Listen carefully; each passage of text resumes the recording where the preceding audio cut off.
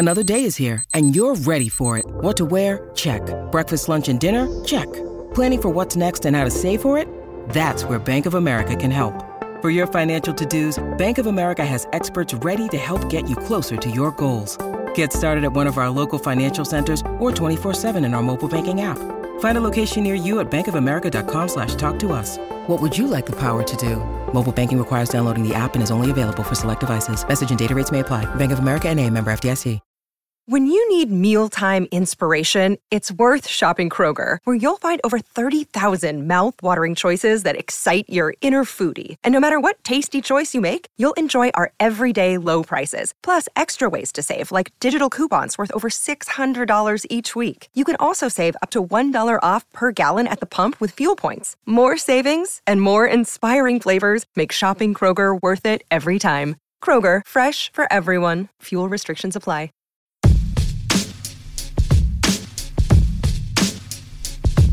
Hello again, everybody. My name is Mike Petraglia. It's episode 225 of Patriots Beat on the CLNS Media Network. You can find us at www.clnsmedia.com. Follow us on Twitter at CLNS Media and on Facebook at facebook.com/CLNS Media. The all-new CLNS Media website has also launched at clnsmedia.com. clnsmedia.com is now the home of this podcast and also over 40 other podcasts and vidcasts in the world of sports, finance, comedy, and lifestyles. We are so excited to have our show featured on the brand new CLNS Media website. Support our network by checking out this episode 225 of Patriots Beat. Check it out at clnsmedia.com. That is clnsmedia.com. My pleasure to welcome to podcast 225 of Patriots Beat, the one and only Matt Chatham. You can find him at Chatham58, the number, of course, he wore for the New England Patriots, a three-time Super Bowl champion. Matt Chatham, welcome to the show, Matt. Thanks so much for taking time out. Yeah, thanks for having me on, Trags. Yeah, I'm really looking forward to diving into quite a bit, and obviously this is the day after what was pretty much, I thought, kind of an expected meltdown in Miami. If the Patriots were going to have one of these games, you could see it coming, knowing that they were without, Tom Brady was without Rob Gronkowski going in, knowing that they didn't have their best pass rusher, their sack leader, and Trey Flowers, knowing that they were banged up early in the game. They were also without David Harris, the linebacker, and they're really struggling in terms of depth, I thought, on Monday night, and it really showed up, didn't you think? Well, all I would say is I think that's a factor. I don't know if it's the factor. The thing that I was resting upon, if I was sort of predicting when this might come, and I think that's why I felt the 16-0 talk was so silly. You just kind of expect there's going to become a point where it comes to a head, a bad week, and that just happens. They have this crazy 5 out of 6 on the road schedule. This is 4 of 5, so this is sort of the tail end of this thing.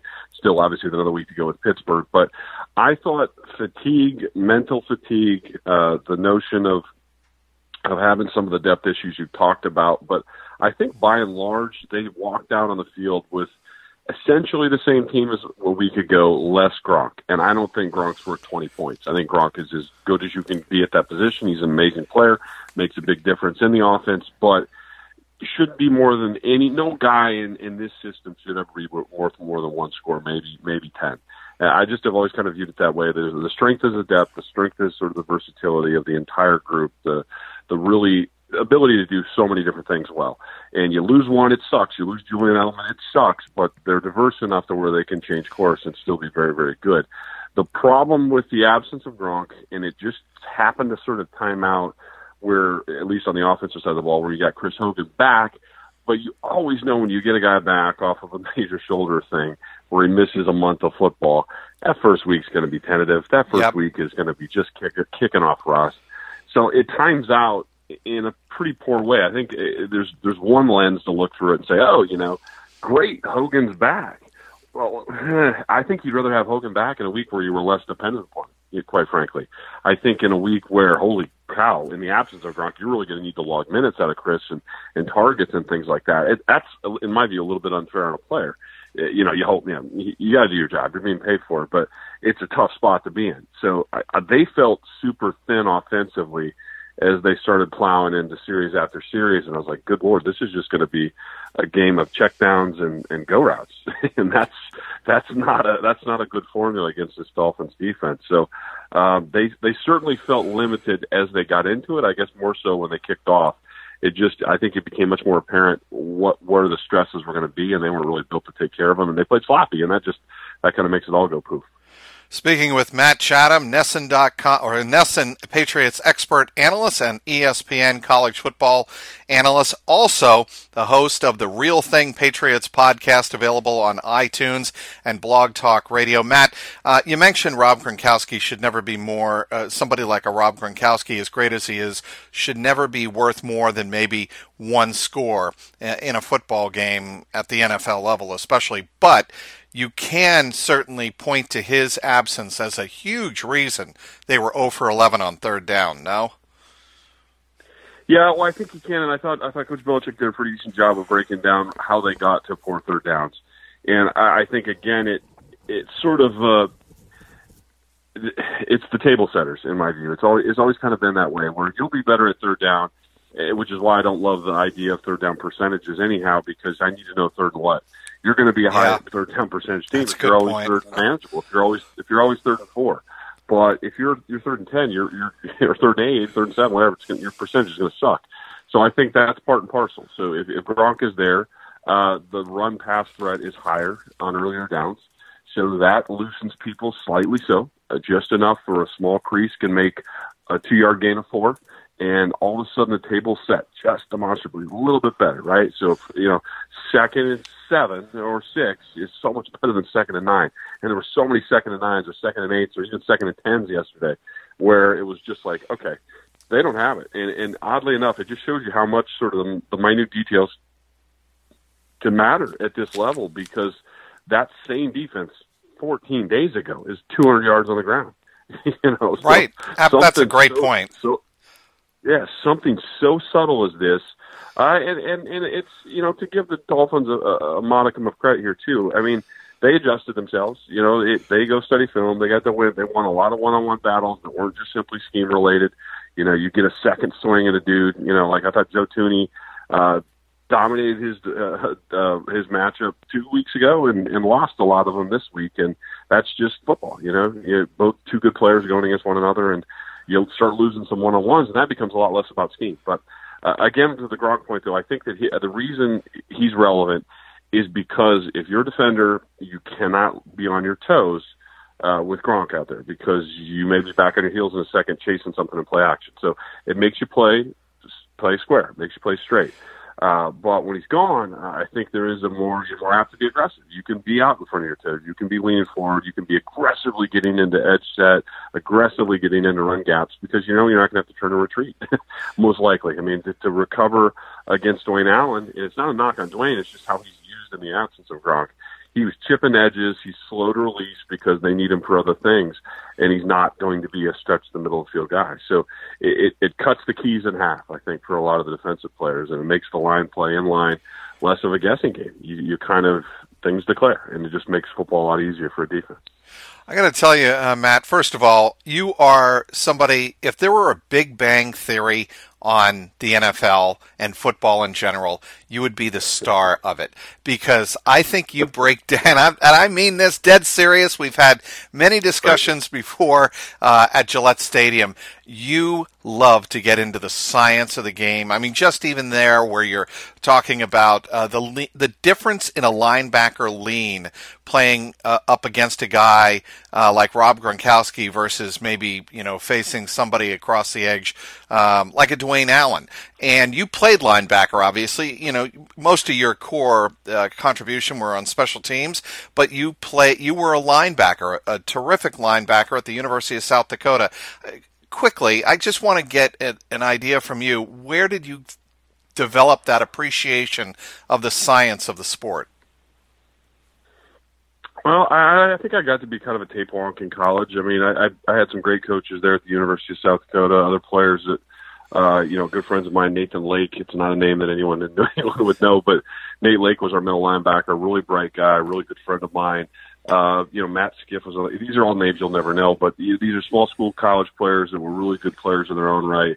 That maybe weren't the most athletic guys, but they were hard nosed, tough as nails, and they liked that part of the game as well. So we studied as a linebacker group. We would go over to a house, one of the guys' houses, beers, booze it up, but then also have throw tape in for 3 or 4 hours.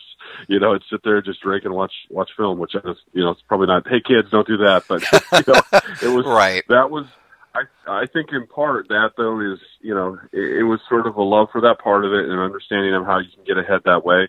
And quite frankly, when I did play linebacker, I mean, my role in the NFL was we played a 3-4 and I was the fifth guy, fifth or sixth, depending on if I was rotated inside or out.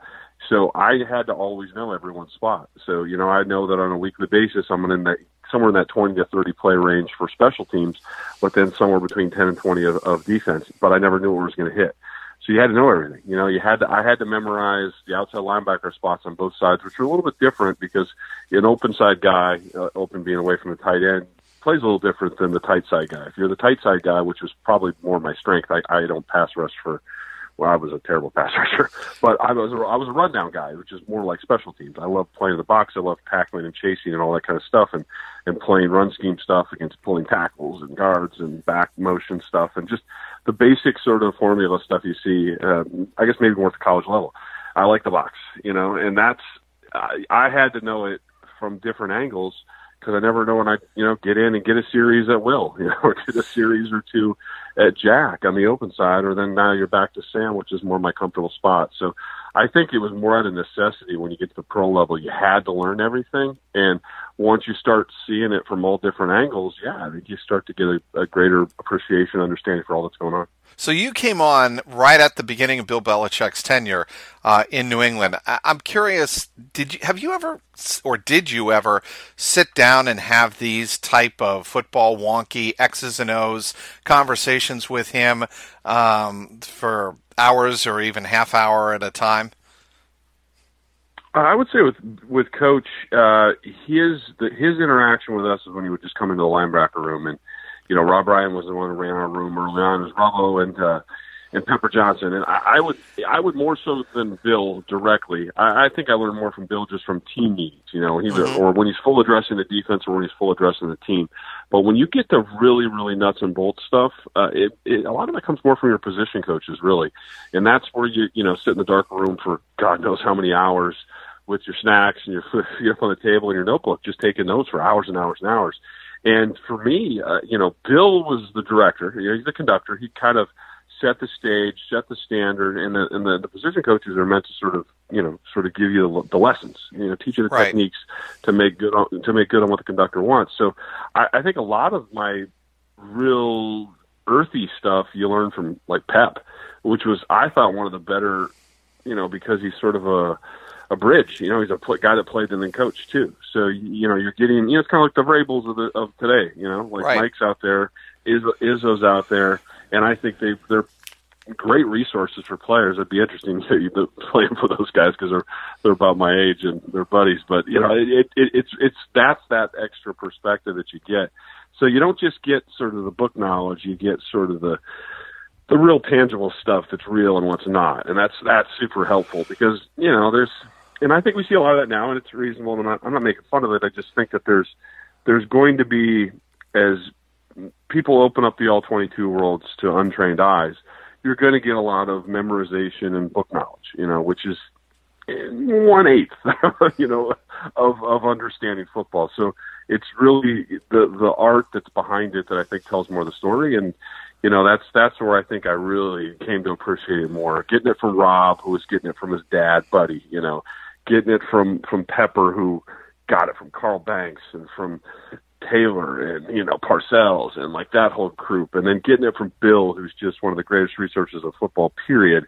And then from Romeo Cornell, who's coached for, that same staff, and then Dean Pease with an entirely different perspective from Kent State and Michigan State at the college level in cover 4, which was something that we didn't even do in the early days with the Patriots. So it's kind of cool to get all the different perspectives, and then all of a sudden you piece it together and you get a little better view. For me, I know we don't talk about this a lot of the Patriots stuff, but those 3 years I spent down in New York, Bob Sutton, old Army coach, the guy that has had that Chiefs defense playing pretty well at times, much more so early in the year. But I thought it was helpful playing with him, playing with Jim Herman, playing with other coaches that see it a different way, So I think it just helps sort of broaden your horizons a little bit.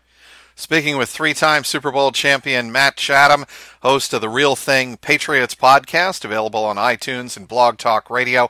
He's also the Patriots expert analyst for NESN and ESPN college football analyst. Listen up, basketball fans. Basketball season is back, and now that your favorite hardwood heroes have returned to action, it's time for you to put your fantasy knowledge to the test to win huge cash prizes every night playing one-day fantasy basketball at DraftKings.com. At DraftKings, there are so many ways to play. Choose from public contests with huge cash prizes or private contests where you can compete against your friends. They've even got beginner and casual contests where you'll play against people of similar skill level. The best part, you'll get to draft a new team each day. And drafting a team is arguably the best part of fantasy. The only thing better, of course, winning cold hard cash doing it. Just ask Dan from St. Louis or Jeremy from Austin. They both turned a $3 entry into $1,000. Huge cash prizes and bragging rights await only at DraftKings. Use code CLNS at DraftKings.com to play for free with your first deposit for your share of $10,000 in total prizes tonight. Do not wait. Use code CLNS at DraftKings.com now to choose your lineup, and you can seriously cash in tonight. That's code CLNS only at DraftKings.com. The game inside the game. Minimum $5 deposit required. Eligibility restrictions apply. See DraftKings.com for details. Once again, speaking with Matt Chatham, host of the Real Thing Patriots podcast, available on iTunes and Blog Talk Radio. Matt, let's go back to Bill Belichick for a moment, but actually taking a look at what he said on Tuesday in his conference call. Second question asked of him: how do you best balance turning the page from Monday night, but also making sure you learn and correct mistakes from that performance? I want you, based on your experience, take us inside what the meeting rooms are like this week at Gillette getting ready for Pittsburgh, and what the overall feeling is inside the locker room as Belichick tries to put this Monday night loss in Miami in the past. It's tough, Trags, and there's really no easy answer to this one, because the reality of it is everyone would love to say on to Pittsburgh, right? Right. But because you have a lot of new outstanding problems that crept up in this game that hadn't necessarily been issues for you, you can't just, say, oh, that happened. Oops, crazy things happen in Miami, moving on.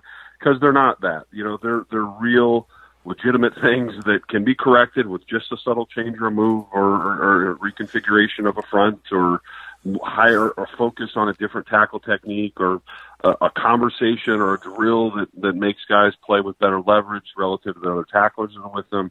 Whatever the hell it is. I mean, trust me, there's probably 20 errors that they could come up with. But one of the biggest things you balance in situations like this, there's the pull for the other game.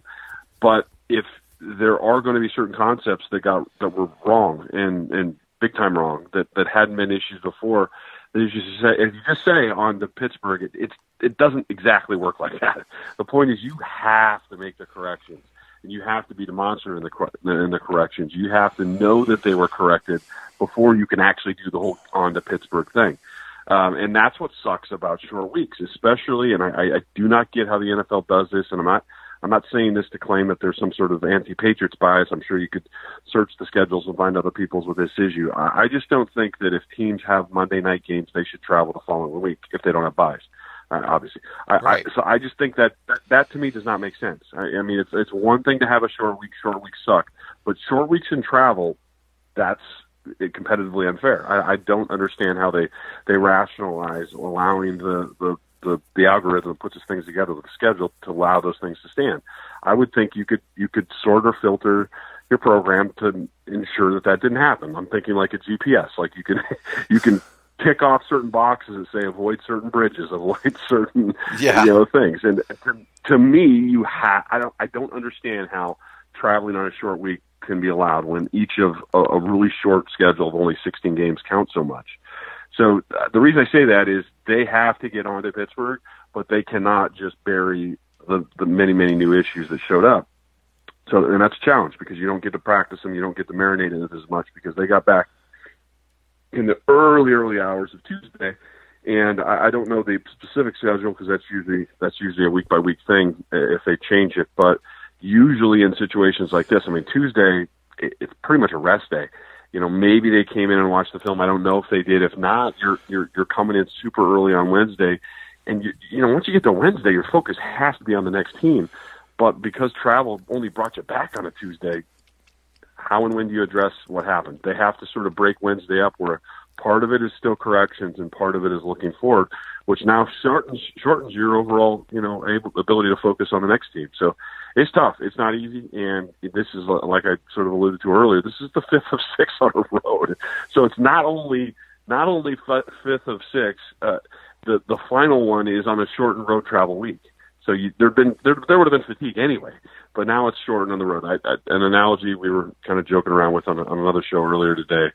I was actually Neston. We were talking about this. Where imagine if you work out or whatever. I mean, this sounds like a meathead sort of metaphor, but if you're doing the bench press or you're doing squats or you're doing something like that, imagine doing a set of 10, and you know that the 10th is usually your hardest rep. But imagine going to the bottom of that and then having people add weight. You know, that's what it feels like when you have this goofy 5 of 6 and the 6th one is on a shortened week that travels. It just doesn't make much sense to me. That seems competitively unfair. I don't understand how that lives on in the formula. And obviously, I wouldn't expect them to calculate this into the formula. It's kind of hard to do that. It's impossible to do that when the schedules come out.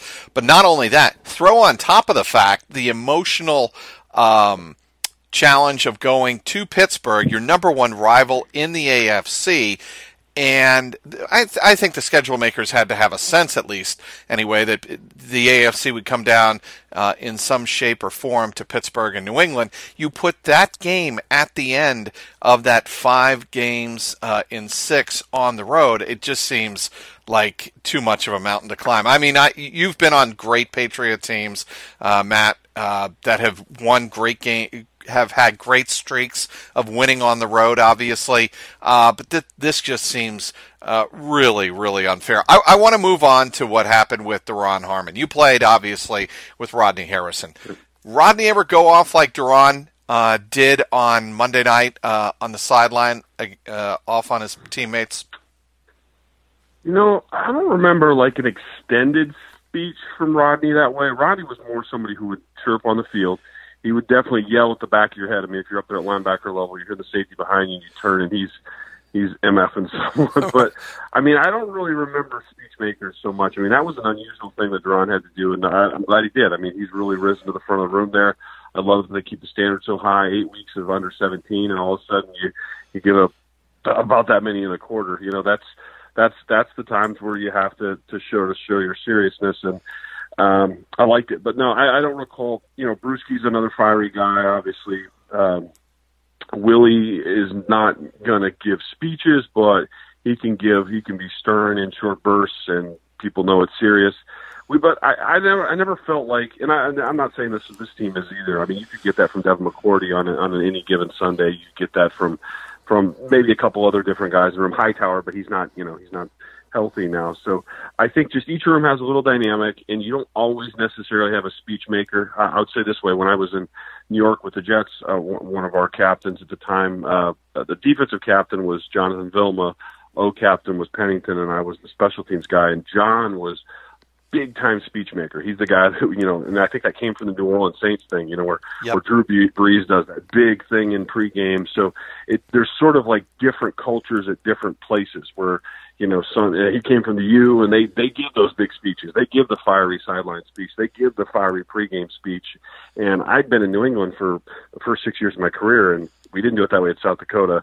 we didn't really have. You mentioned Rodney. Yeah, Rodney would chirp for sure, but there was no speeches. There were no not less of the rah-rah stuff, and I don't say it derogatorily, rah-rah, but just less of the motivational thing. It was more just of a corporate kind of, you got a job to do, go do it. But other places that way, and for my first season with the Jets, I always kind of felt like I was staring around the room going, "Whoa, this doesn't register with me," because I'm not used to that part as much. But there are certainly moments as appropriate. I think last night Duran hit on notes that needed to be said, not for anything that really necessarily moved the needle in that game, but just more of a, here's the standard going forward. Let's not fall in this kind of hole again.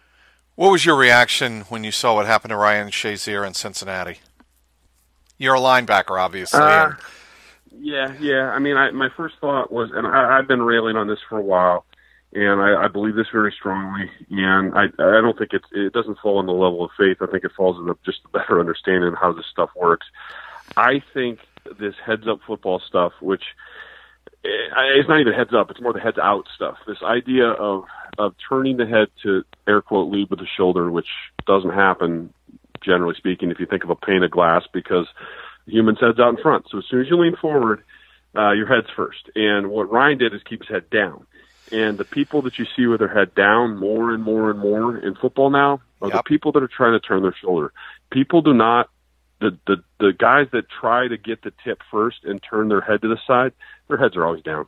And that's physics. That's not, not adopting a technique. It's nothing. It's not, being indifferent to what they're trying to get you to do. There are two choices. You keep your head up, and yes, the face mask and sort of the V between your shoulder and the side of your helmet will be a big part of the collision over and over and over again. And that's just the reality of football. And why does that matter? And why is that the safest spot? Because it's the best spinal position. And the reality of it is, when this whole new movement to just make sure heads aren't in there, well, what it does is your head still gets contact. It just ends up being the side of the head. Or they go too over the top to try to lead with a shoulder, and momentum inertia keeps you moving, and the big-ass heavy head with a helmet on it falls, and it's always down. A guy's eyes are almost never up anymore. And what's that do? It puts the spine in a very, very dangerous spot. You're going to see these compression fractures. You're going to see these issues where guys have spinal issues more than the concussion stuff, and it's not as if the heads are ever going to be out. They can't be out. All it does is change the contact area from the crown, or less the crown, more the hairline, to the side of the head. You just see stuff go in the temples more. You see guys' sides of their heads get hit, and that doesn't change. It's not like there's one CTE entry point. It can happen at either spot. So I think it's just a lot of foolishness of people that shouldn't be teaching tactical technique, teaching it because they believe to get their heads out. And I get it. It's not that it's not a good idea, but this is something that you come up against in football a lot, where there's sort of competing medical forces, and this happens all the time. The ortho guy thinks one thing, the chiropractor thinks, the ortho guy's thinking all soft tissue, the chiropractor's thinking only skeletal, and then the medical dude, he's got his own sort of things, and then the neuro guy's got his version. And right now we've got the neuro guys taking over, and the neuro guy doesn't know anything about kinesiology. The neuro guy doesn't know anything about body mechanics and how they hit. So they're just going to suggest, hey, get your head out of there, just because we don't like heads getting hit and you need a head for the rest of your life. Well, you know what it does? It puts the rest of your body in greater risk. And if you don't understand tackling tech to begin with, you don't realize that you can't get the head out. It can't get out. It's always going to be in there. You just are changing the entry point. So when I saw Ryan Shazier, I saw a guy with his head down, that if someone had tell him it's not a sin if your heads collide, it's actually pretty natural, get your head up, and you'll probably contact with part of your face and part of your shoulder. That's the healthiest, that's the safest spot. And, we're just in a place now where everyone's sort of denying that fact. Yeah, it's too bad. I mean, it's good that he is apparently making more and more of a recovery every day, and thanks to the medical marvels of science and of medicine. I asked Josh McDaniels, even without Ryan Shazier, who was placed on season-ending IR on Tuesday, about the Pittsburgh defense. And McDaniels said, this linebacking core has always been the core of what they do in Pittsburgh. Yes, they have Cameron Hayward. Yes, they have Stephon Tuitt. But the Bud Duprees, the TJ Watts, this is a very aggressive Pittsburgh defense that Tom Brady will be seeing on Sunday. And I guess Brady's always been able to take advantage of aggressive defenses, but the thing that's been a big, bone of contention this year with Mike Tomlin is he finally going to get away from the zone defense? Is Keith Butler going to get away from zone defense and go man to man against the Patriots? Well, it's an interesting question this week, Trags, because Miami spent a lot of time in single high. They played a lot of man defense. So if you have, Pittsburgh did a decent job of spending their offseason. Well, not decent, because I tend to think you shouldn't talk scheme in the offseason. You're going to do what you're going to do, and you don't need to give those things away. But they talked a lot about wanting to play more man because it was such an abysmal mess against Patriots in playoffs, where it just looked like a lot of spot dropping and Tom just picking them apart. And there's two different concepts in general zone defense stuff. Where one, I always call it the Indy way. Indianapolis was always big on that. They got the tiny little linebackers that were almost safeties, basically, that were very agile and they could move, and they spot drop. They turn and run to a spot. They have like a landmark they're supposed to go to, and then they're more quick. They're quicker than I am. They're I'm the 6'4", 250 linebackers. These are the 6'1", 225 guys, 230. Those guys go to a spot and they're maybe going to be a step quicker. And everything that they're dependent upon is reaction speed. Reaction. How quickly can they react? How well can they read? And how quickly can they close on a play? The other way is matching. Where basically you're kind of sort of going to an area, but you're really route matching. You're seeing how the routes develop, and then it almost becomes man. So it's sort of zone and then man what's in the zone kind of thing. So that's two different things. In Pittsburgh a year ago, that was just spot dropping, looked like to me. Turn and run to an area, and then the Patriots sit in the area they're not, and then Tom throws the ball. I mean, it's really that simple. So, I mean, if they come out with anything anywhere near that now, I think the results will be the same. But the temptation will be after watching Miami play a lot of zeros and ones and fives and things like that, where, you're basically man across the board, at least underneath. The temptation would be, hey, let's play a little man too and see how it goes, because the other stuff hasn't worked against them as much. Well, and the other thing you can do against that, and the Patriots have done this, is run, and run some more.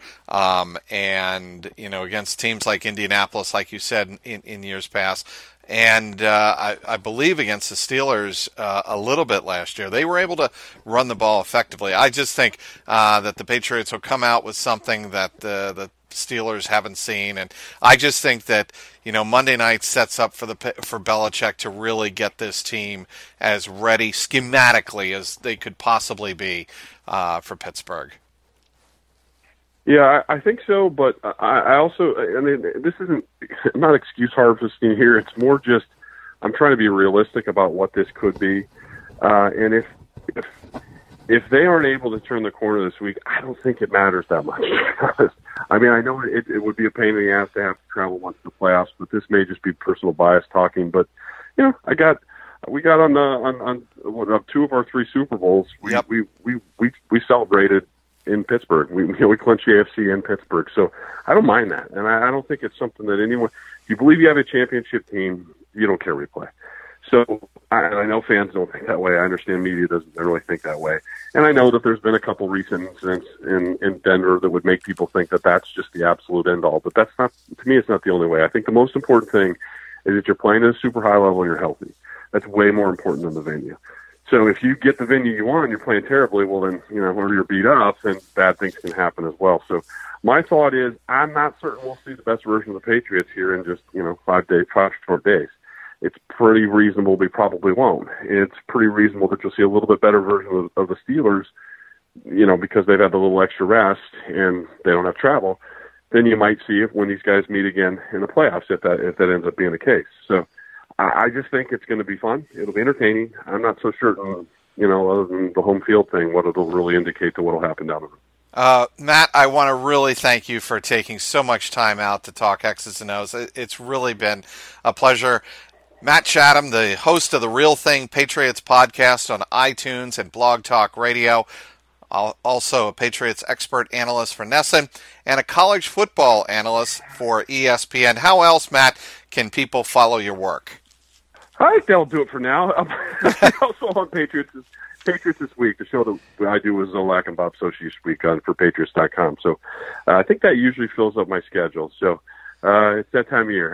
Stay with CLNS all day on game day, starting with the CLNS Media New England Patriots pregame show with Alex Barth a half hour before every game. Then you can catch the postgame show with Marvin Eveson and Mike Molyneux live after every single game on clnsmedia.com. Subscribe to both on iTunes and Stitcher and YouTube now. Also get daily team updates on the Patriots Newsfeed podcast with Tyler Trudeau, which is also available on the CLNS Media New England Patriots postgame show feed, available again on iTunes, Stitcher, YouTube, and the CLNS Media mobile app. The all-new CLNS Media website is launched at clnsmedia.com. clnsmedia.com is now the home of this podcast and also over 40 other podcasts and vidcasts in the world of sports, finance, comedy, and lifestyles. We are so excited to have our show featured on the new CLNS Media website. Support our network by checking out this episode at clnsmedia.com. That's clnsmedia.com. Thanks again for downloading today's Patriots Beat. Want to once again thank our guest, Matt Chatham, the host of the Real Thing Patriots podcast on iTunes and Blog Talk Radio. Matt, of course, is a three-time Super Bowl champion with the Patriots and a Patriots expert analyst for NESN and a college football analyst for ESPN. You can follow him on Twitter at Chatham58. You can also give us a follow at Patriots_beat and at CLNS Media. And of course, you can give my own personal Twitter account a follow at Trags, Trags. Today's sponsor was DraftKings. For Patriots content manager Mike Alongi, CLNS Media executive producer Larry H. Russell, the founder of the network, Nick Gelso, thanks to everyone who tuned in. This is Mike Petralia, and this is the Patriots Beat podcast powered by CLNS Media. What's going on, Pats Nation? This is Marvin Zahn of the CLNS Media Network, and I'm here to tell you right now to check out the CLNS Media New England Patriots postgame show hosted by myself and my co-host, Mr. Mike Nice. And live on CLNS Radio immediately after every single Pats game. Call in at 929-477-2386 toll-free to get your voice heard and contribute to the host breakdown and analysis of the latest Patriots contest. We also got the stars and sorries of the day, Twitter posts for the plays of the game, and everything else that is going on with the 5-time Super Bowl champions. Subscribe to CLNS Media New England Patriots postgame show on iTunes and Stitcher, and the best way, download the free CLNS Media Network mobile app for on-demand listening anytime, any place, anywhere.